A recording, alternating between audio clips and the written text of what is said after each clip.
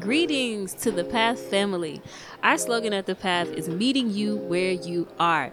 We invite you to follow, share, and check us out on social media. You may connect with us at any time, anywhere. On Facebook at The Path Church or Instagram and Twitter at Join the Path. Without further delay, enjoy this week's sermon. Amen. So we have our YouTube audience who's watching today. Good morning, YouTube. Thank you for being a part of our worship service. All right, so if you're visiting here today, we like to have you be a part of what I'm talking about today. It's interactive. You can log in to Menti, or you can scan the QR code and be a part of what we are doing today. Okay, let's go to the next slide here. You know, God has really blessed us. God has given us some incredible opportunities as we have this theme that we've been studying out, you know, and looking at, and you can't make this up. And it's amazing how we see God working. And I hope and pray that you see God working in your life.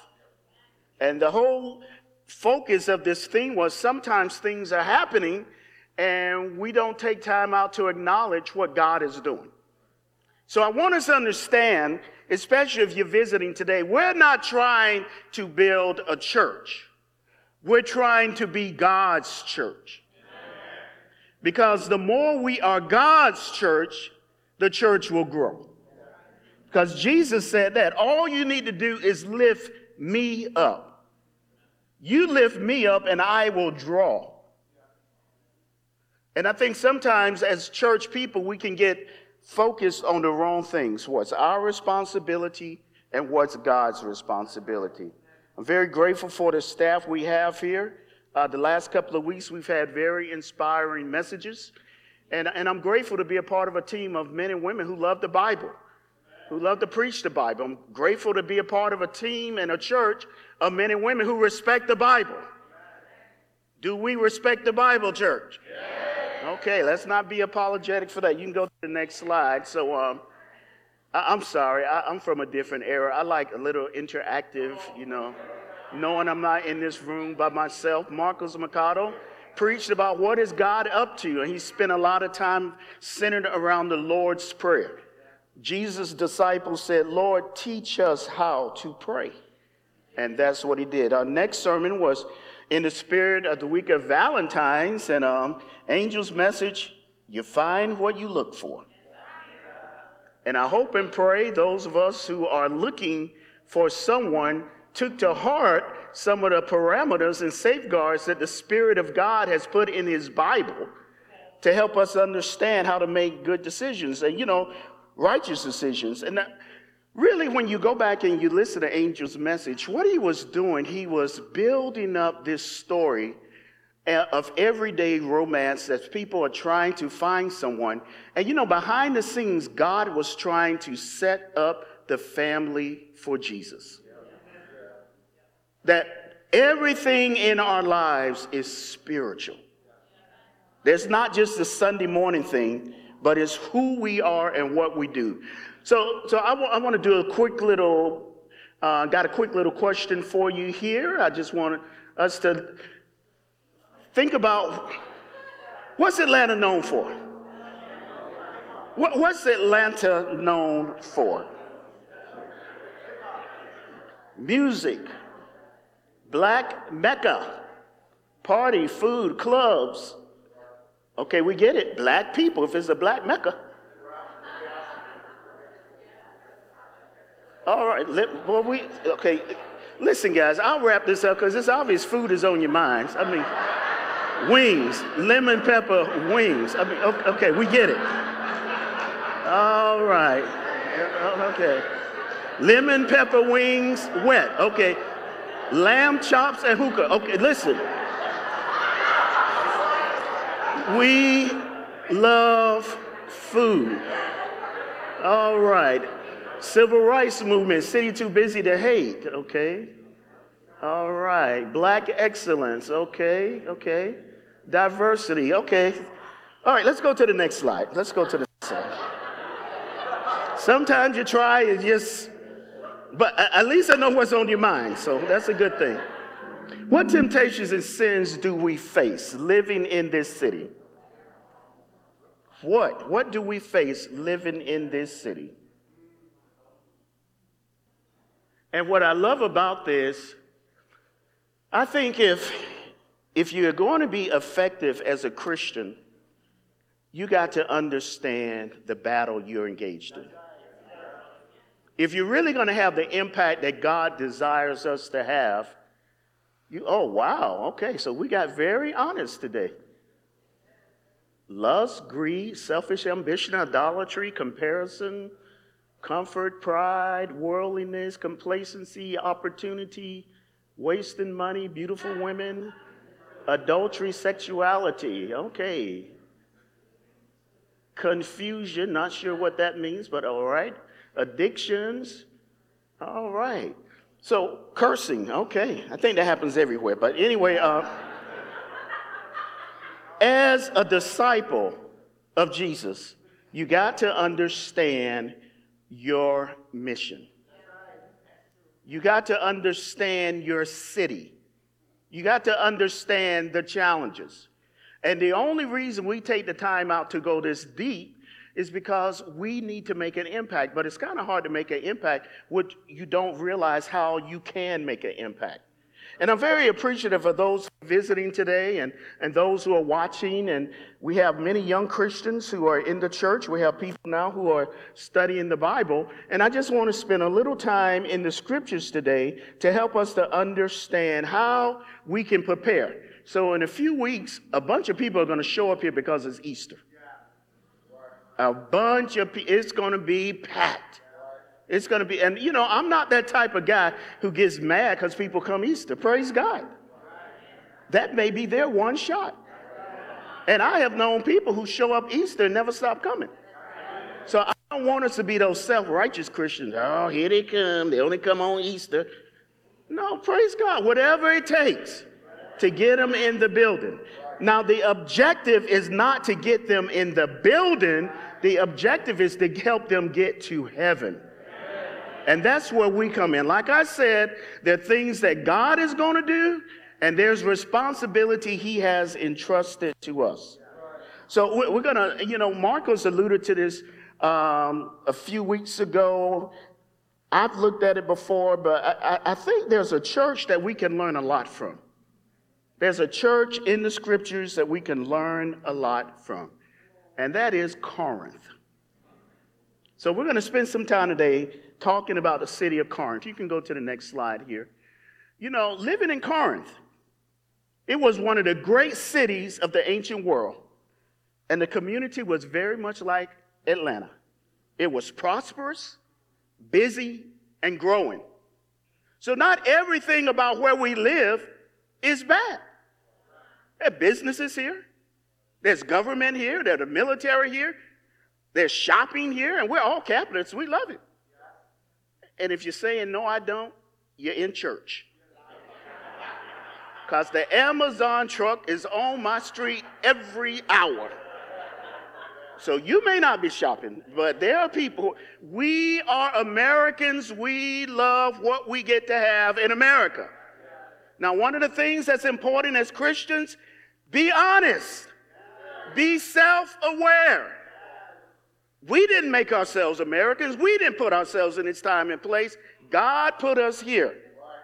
And it's a challenge. Just like it was a challenge for our early brothers and sisters living in a city like Corinth. Because not only were there positive attributes, there was a lot. Corinth was known as a city of decadence, lust, greed, pleasure, whatever you wanted to engage in. And they made it a part of their religion. They had a temple there for Aphrodite, the goddess of love. And it really was sexuality. And in that temple, 1,000 prostitutes and priestesses were in her service. And it was a very prominent part of the culture.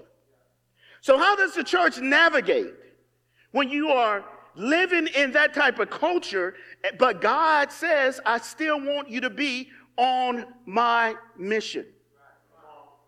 So I don't want us to get into this mindset of what some people, this monastic mindset, and you find that with monks and nuns and people who withdraw from society, build this big wall and lock the door and say, we don't want to be contaminated by the world.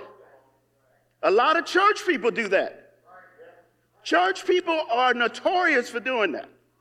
We get converted, we start speaking the same language, and then we lock the fellowship, and we don't want certain people in this church. And we're watching. Who's coming to church? Ooh, did you smell that? Can you believe in that church? They had people come in who've been smoking weed like you just stopped smoking the other day. I mean, what cracks me up is we act like we were born Christians. Guys, I've been here long enough. I studied the Bible with a lot of you. My wife's been working with a lot of you. The staff, we know our people. And I want to help us with that. How are we going to navigate this? You can go to the next slide. How are we going to navigate this? Will the church be more like the city or more like Christ? Now, there are churches that feel like if we're going to win people, we got to make the atmosphere conducive to what they're comfortable with. And man, Facebook, YouTube, Twitter, IG has been blowing up with these scandalous preachers, and they do this and they do that. Boy, this is the year of the preachers. Oh, they've been uncovered, and they did that. And then one preacher, can you believe it? He had them dancing, what was that, New Year's Eve at church, and that made the news, and everybody's talking.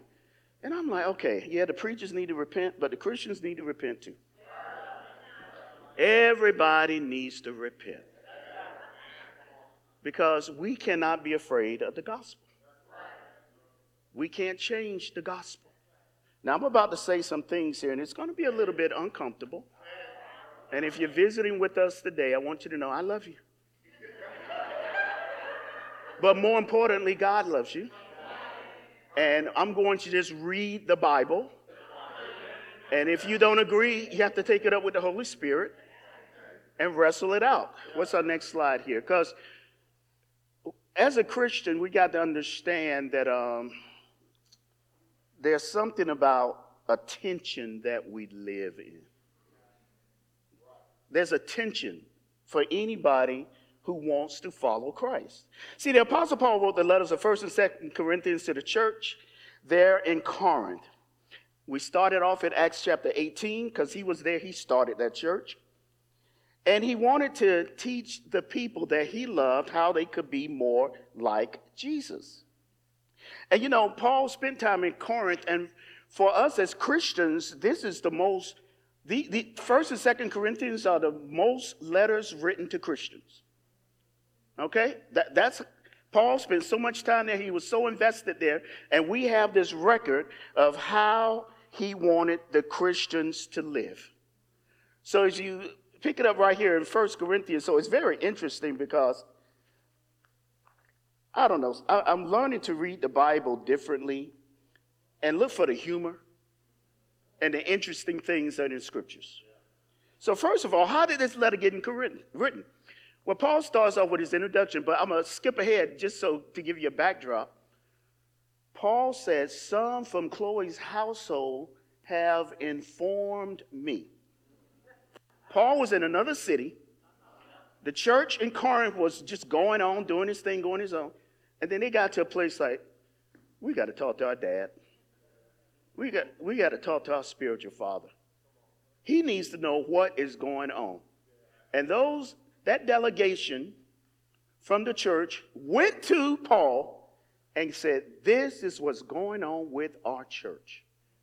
Now, I know some people say, oh, they're just snitching. No.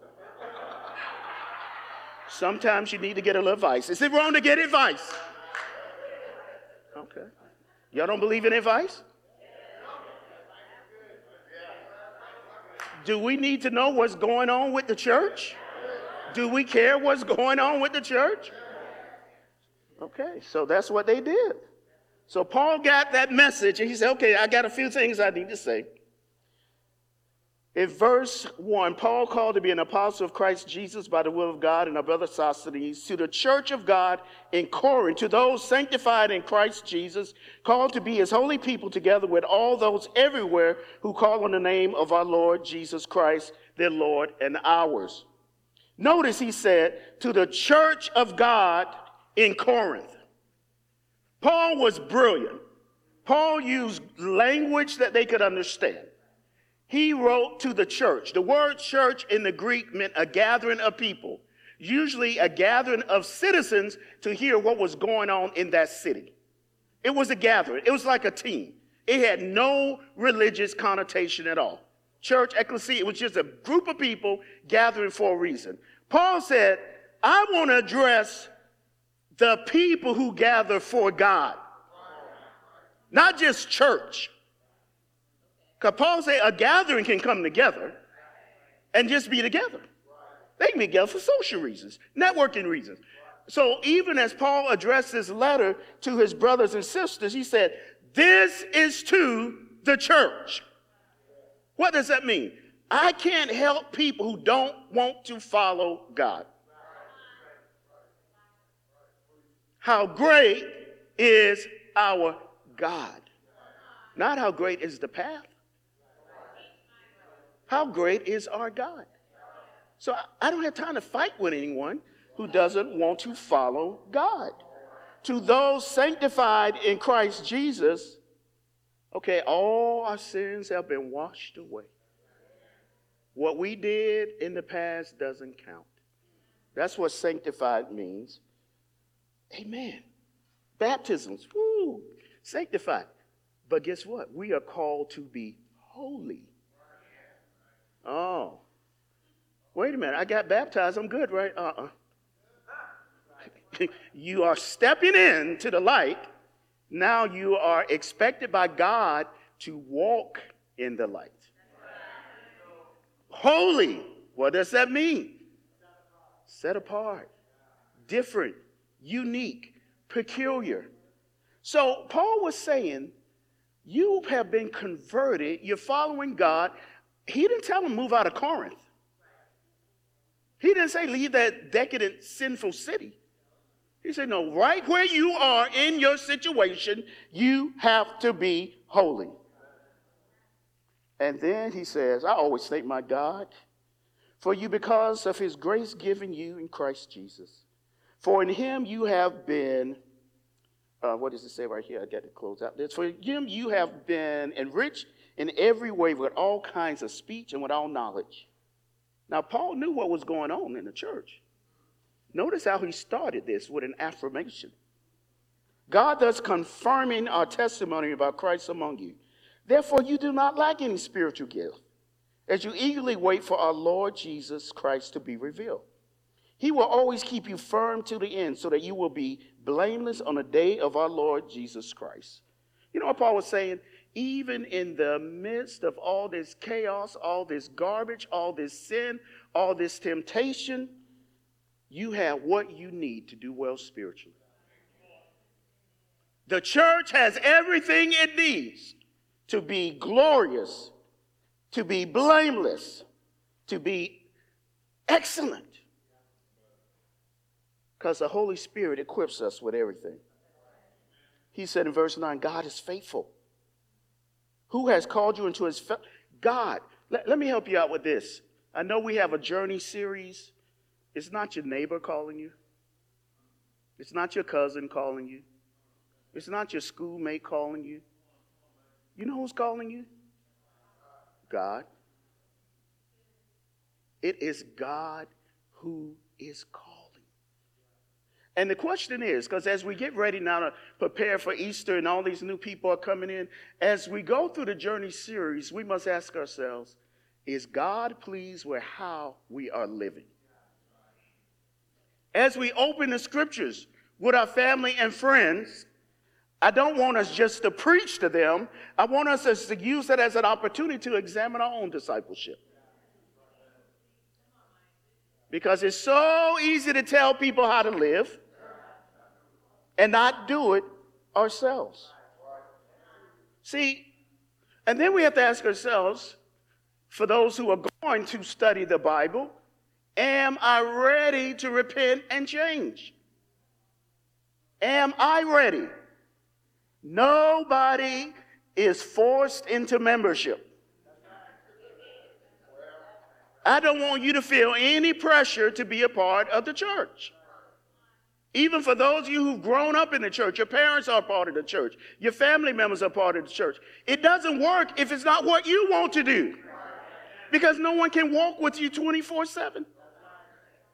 So I don't want anybody feeling like, oh man, I felt so guilty because they kept calling me and they kept asking me, do you want to be a disciple? Do you want to be a disciple? And I'm like, I like them so much I didn't want to hurt their feelings. No, hurt our feelings. Hurt our feelings. Tell us this is not right now. Because there are things I want to do. Because really it's not just what we are building. The question is, are we being a part of God's church? Are we going to allow ourselves to change? See, the Corinthian culture was known for partying, drunkenness, loose sexual morals. It was just wow. And Paul says, you know what? The goal for you is to be different. Because Paul said the only way people will lead the world if they see something different. If they come into the church and the people in the church party like the world, talk like the world, dress like the world. Ooh, uh-oh. Uh-oh, you judging? No, I'm teaching you what the Bible says. We have to be different. Because God expects us to be different. And that's where the tension comes in. Because we wake up in the morning and there are things that we all want to do, but then there are things that we must do to bring glory to God. And if you don't walk away with anything today, just understand that that dude was trying to help me understand I got to follow God. See, what was going on in Corinth? Let's break it down. Morality problems, doctrine problems, church government problems, spiritual gift problems, church service problems, authority problems. They just had problems. You ever knew of a church with problems? You ever been a part of a church with problems? Welcome to the life of a Christian. But you know what I love about Paul? He just didn't leave them there. First of all, he called them saints. So sometimes God's people just need to be reminded who we are. That's all. Can I give you a little reminder of who we are? New people, I love you. You're not changing our culture.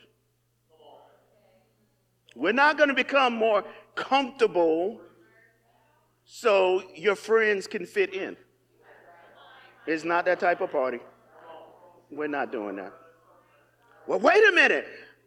There's a tension sometimes when I come to church.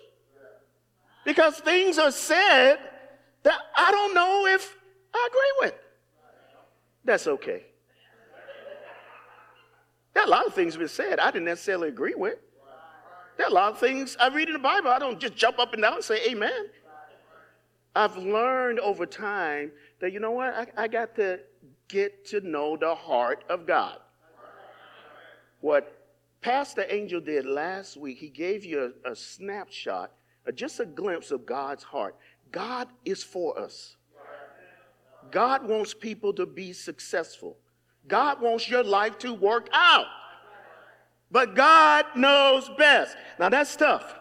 So this past week, I sat down with a young brother and we were talking. I'm just following up when he had lunch. I said, brother, how you doing spiritually? I'm doing great, brother. I said, okay, good. I said, let's talk about your spiritual walk. He said, I pray all the time. I just pray. I love to pray. I said, how you doing reading your Bible? He said, are you? He said, not that much. Are you preaching this Sunday? Uh-huh. You sound like you're working on a sermon.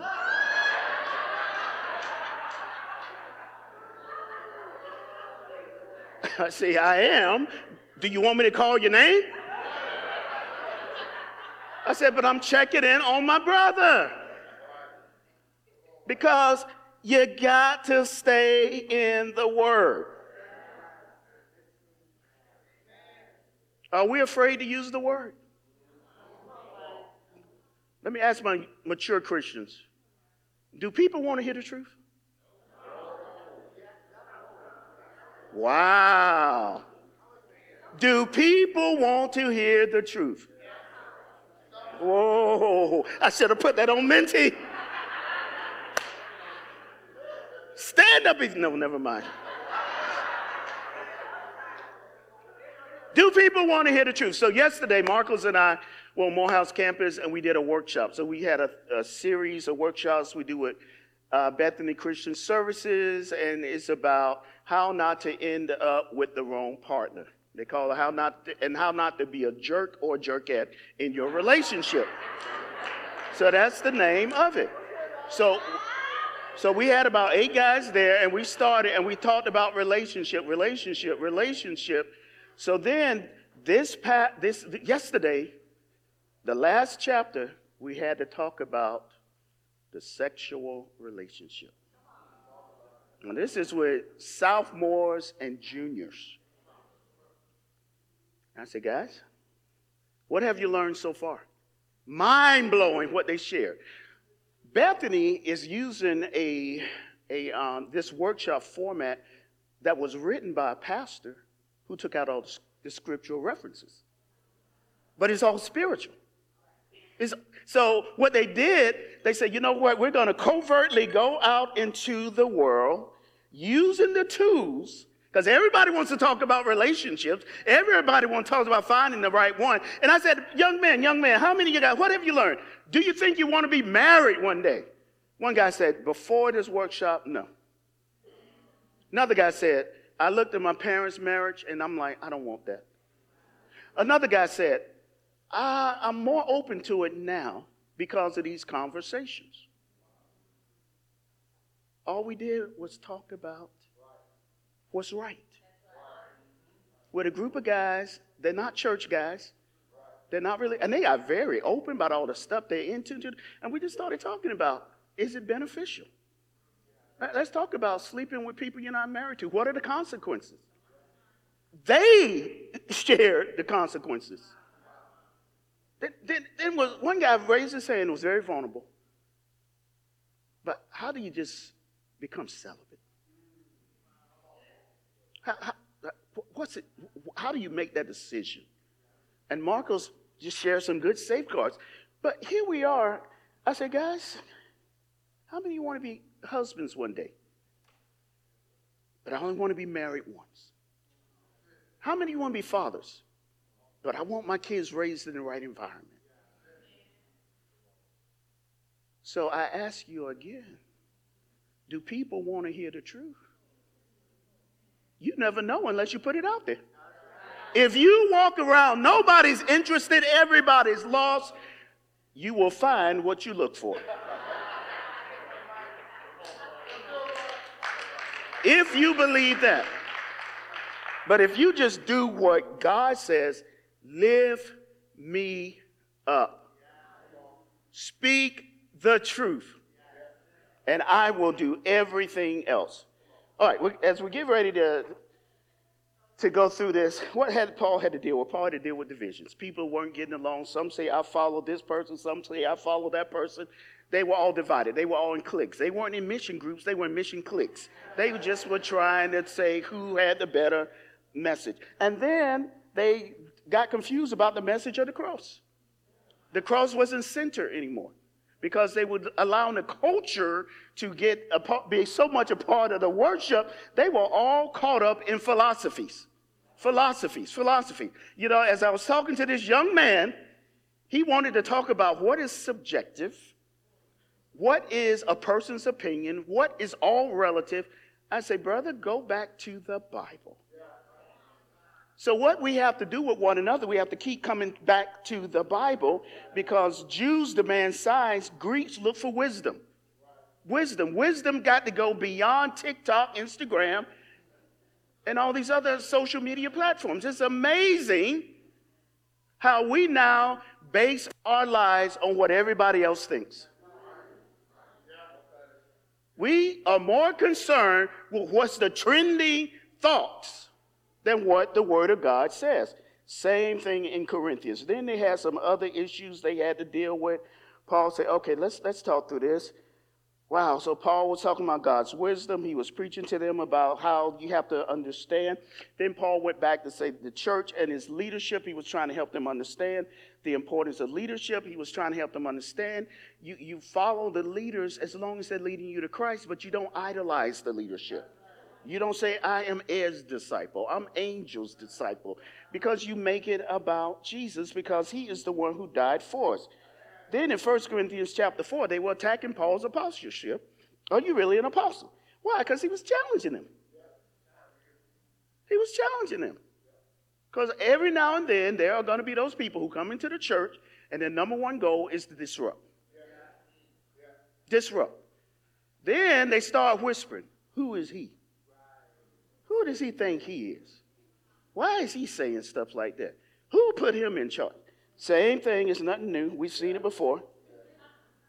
Then Paul had to deal with immorality. Paul said, guys, come on, the church. You got a man in the church sleeping with his stepmother. He said, that don't even happen in the world. That's what was happening in Corinth. And he said, y'all celebrating. I don't know, maybe they had a get-together party.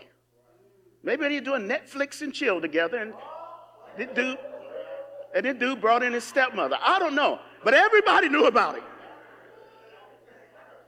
But notice what he said. Notice what he said. A brother, he didn't say she was a part of the church. He was in the church. He was messing with somebody outside of the church. And Paul said that's a problem. That's the problem, because now the standard is being lowered. So he had to deal with that. Then the Christians, they went into business ventures with each other, but then they got mad and started suing each other. Then they started fighting over money and fighting. This is all one church, guys, and we're just a few paragraphs into the letter. Then he said, okay, I got to send Timothy. I got to send Timothy over there. And then he says, do you not know, you pick it up in chapter 6 and verse 9. Do you not know that wrongdoers will not inherit the kingdom of God? Do not be deceived. Okay, so are we talking about just showing up the church or inheriting the kingdom of God? Neither the sexually immoral, idolaters or adulterers, nor men who have sex with men, nor thieves, nor the greedy, nor drunkards, nor slanderers, nor swindlers will inherit the kingdom of God. And that is what some of you were, but you were washed. Paul said, listen, I'm not here to talk about Corinth. You don't see Paul going off about the city. He said, the church. These were church folk. He said, you live that way, you won't inherit the kingdom of God. I don't care what the city is doing. But he says, in this church that belongs to God. Because we all have to answer to God. He says, but you were washed, you were sanctified. But what I like about this, he said, and this is what some of you were. Paul said, let's be honest. I know y'all. I converted some of you. Everything that is going on in this city, they were in the church, but they were repentant. But guess what? They started slipping back into the world. It gets very controversial. There's a tension there.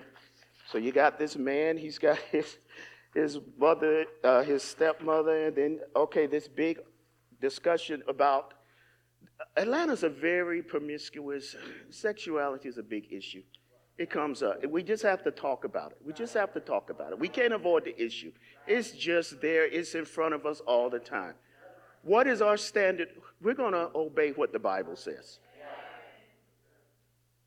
I'm not comfortable with that.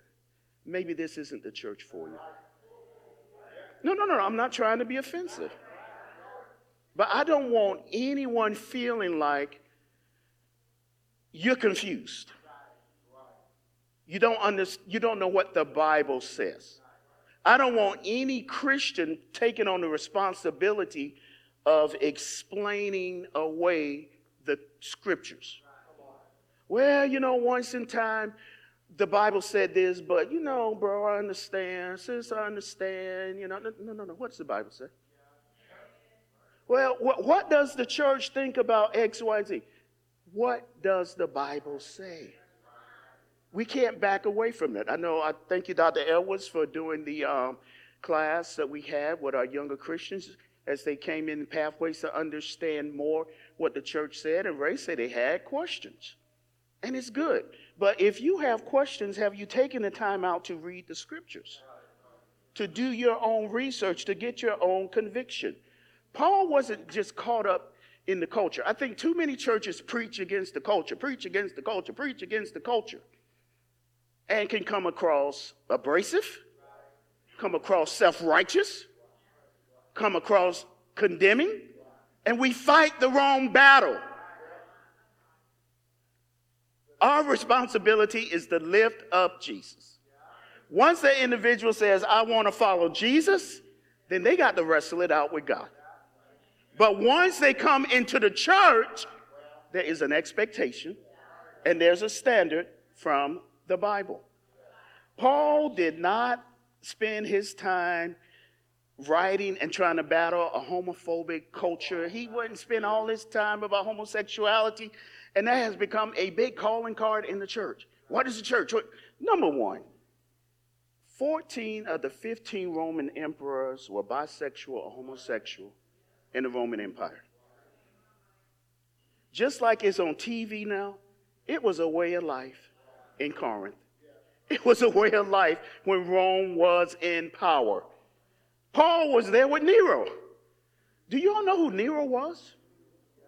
Nero was the emperor, but Nero had a reputation. Everybody knew Nero's reputation because he was known for viciously raping a Vestal virgin, committing incest with his own mother. Nero kicked his pregnant wife to death. But do you see any of that in the scriptures? What did Paul say? And to Nero. Because they knew the world was lost. Nero went so far as he got a young boy, castrated the boy, and then married him.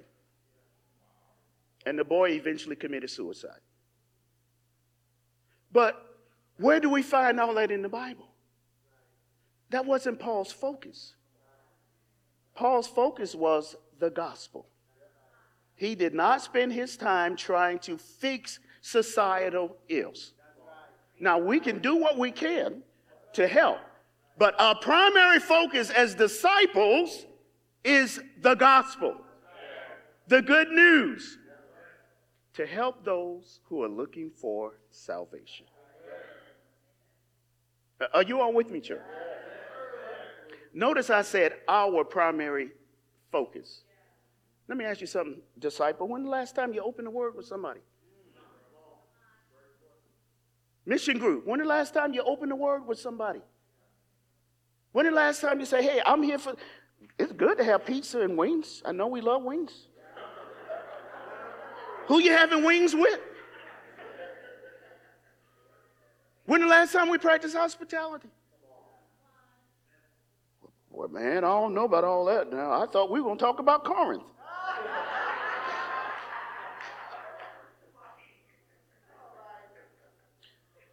Then Paul had to help them out, help them understand what marriage was all about. Then Paul had to break it down and help them understand. It was a long chapter about marriage. I mean, he went on and on and on about marriage. And then Paul got to the one on Christian freedoms. Okay, Christian freedoms. Freedom in Christ. Freedom. I'm free. You can't, I'm free. Free.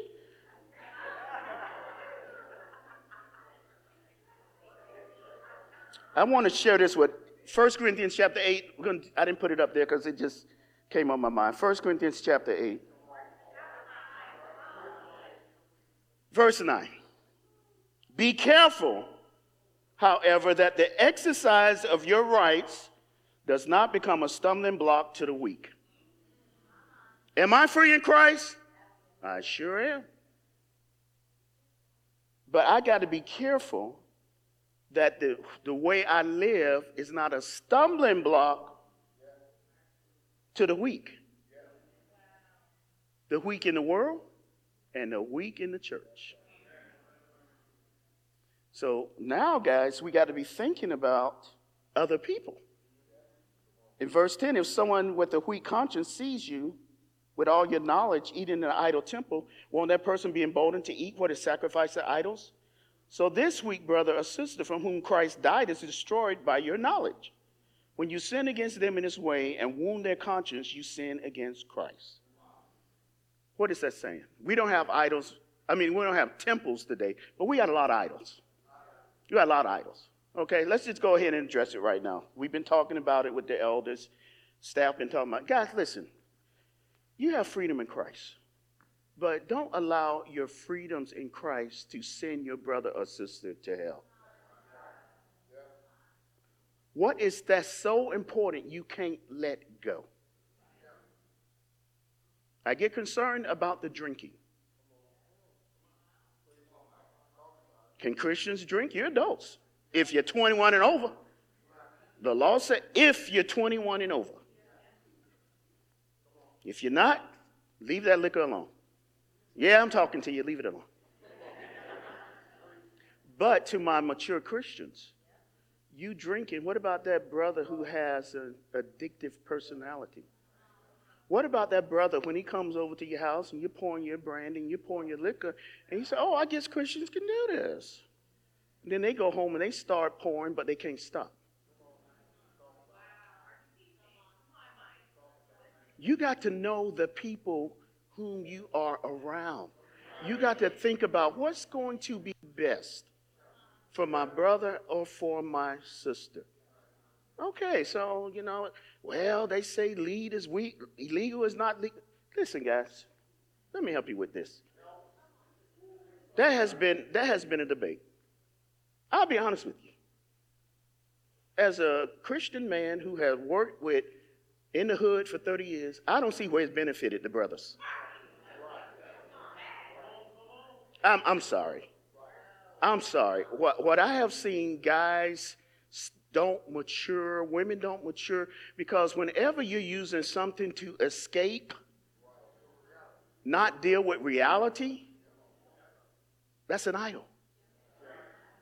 That's an idol. I remember one time a sister in Harlem was studying the Bible with somebody, and this woman just didn't want to give up smoking. Smoking will kill you anyway. But your body is a temple. Sister was trying to help understand, it's not good for you. She wanted to argue. She said, okay, the next time your baby gets sick, pray to that pack of cigarettes. Because that cigarettes is more important than your relationship with God. It's an idol. Now, I know some of you are like, well, brother, I don't know. And the Greek word, you don't know Greek, number one. But I don't want to be offensive. But everybody gets baptized as in a Bible theologian. Guys, you start Googling, you can find online anything to justify your argument. Okay. Then he kept talking about this freedom. It was a big problem in Corinth because they were so much like us. And we love our liberties, we love our freedom. Then chapter 11, they had to deal with the public worship, and then we're going to get into the women's issue, and then we're going to start fighting over spiritual gifts, and my gift is better than your gift, and I'm more important than you, and it just was going on and on and on. And really what Paul could have done, what I probably would have done, say, okay, shut that one down, let's move on to the next city. This is too much. Guys, all this I'm addressing it was in the Corinthian church. If I had been Paul, I would have said, dear Corinthians, it was wonderful, but good luck and goodbye.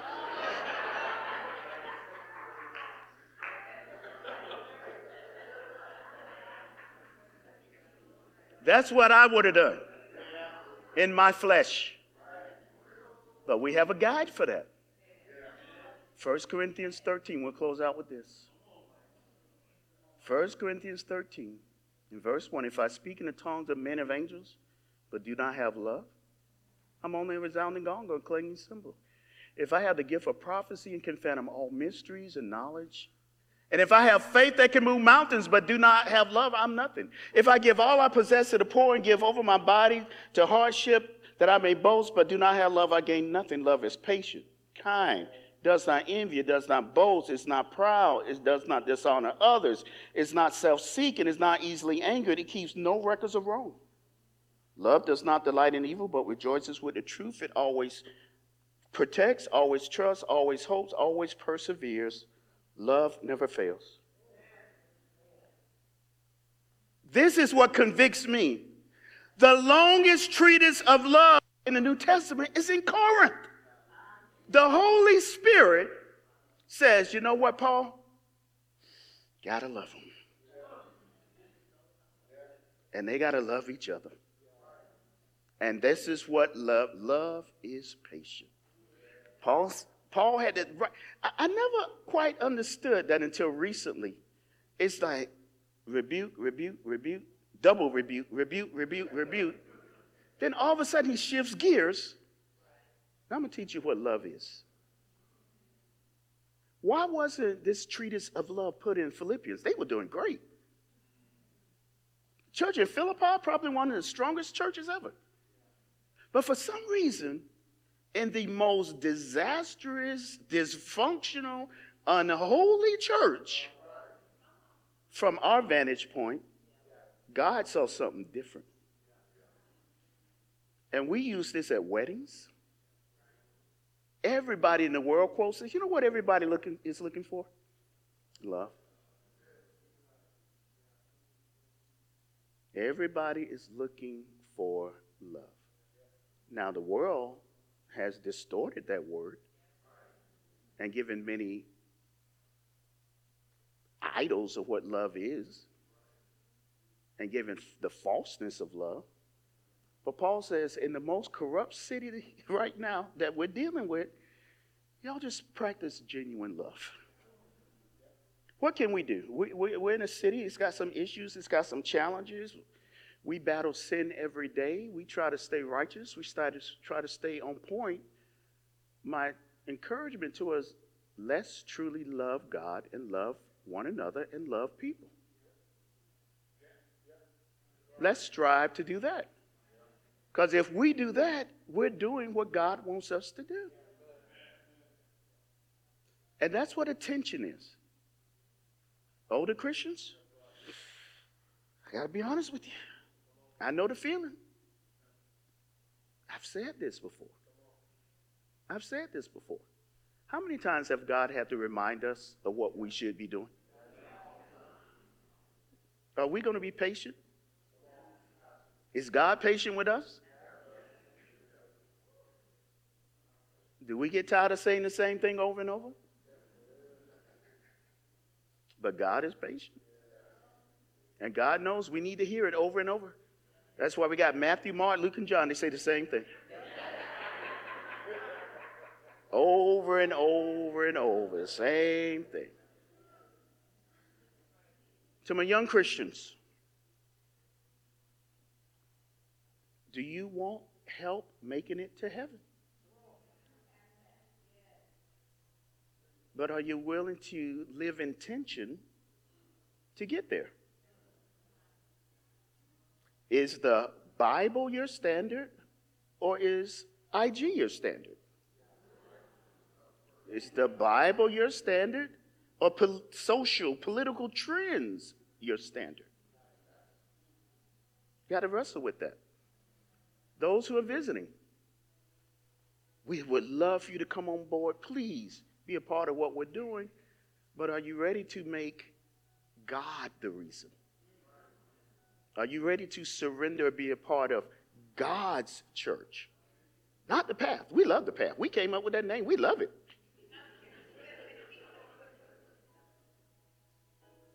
But it's all about God. As we take communion right now, I want you to think about how great is our God. And really the greatness was shown because he sent Jesus. None of this would make any sense. This would all be a waste of time if Jesus had not come, taught what he did, died, and most importantly, been resurrected. Now, for my skeptics and critics out there, you find somebody who who lived like Jesus, died like Jesus, and came back from the dead, and we can have a conversation. But right now, we're holding up Jesus. And we're not apologizing for following Jesus. So as we take this bread that represents the body that was broken, the fruit of the vine that represents the blood that was shed, let us thank God for allowing all of us, as messed up as we were, to find salvation. Let us pray. Father and God, we come before you right now, God, and we're so grateful and thankful for this opportunity to look at the scriptures, God. We realize it's a timeless battle that we're in. This is nothing new. The society we live in, God, is challenging, is difficult. There's so much tension. But yet, God, for some reason, you've given us everything we need so we can live in tension and also be successful as disciples. I pray and thank you for the body that was broken on the cross, the blood that was shed, God. Because we know that it's only because of Jesus we have a relationship with you. And we ask these prayers in your son's name. Amen. Thanks for listening to this week's sermon. New sermons are uploaded each Monday morning. Simply search The Path Church Atlanta in iTunes, Spotify, or your favorite podcasting service. Additionally, we greatly appreciate your feedback on iTunes. If you would like to learn more about The Path, we encourage you to visit www.thepath.church. We hope to fellowship with you soon.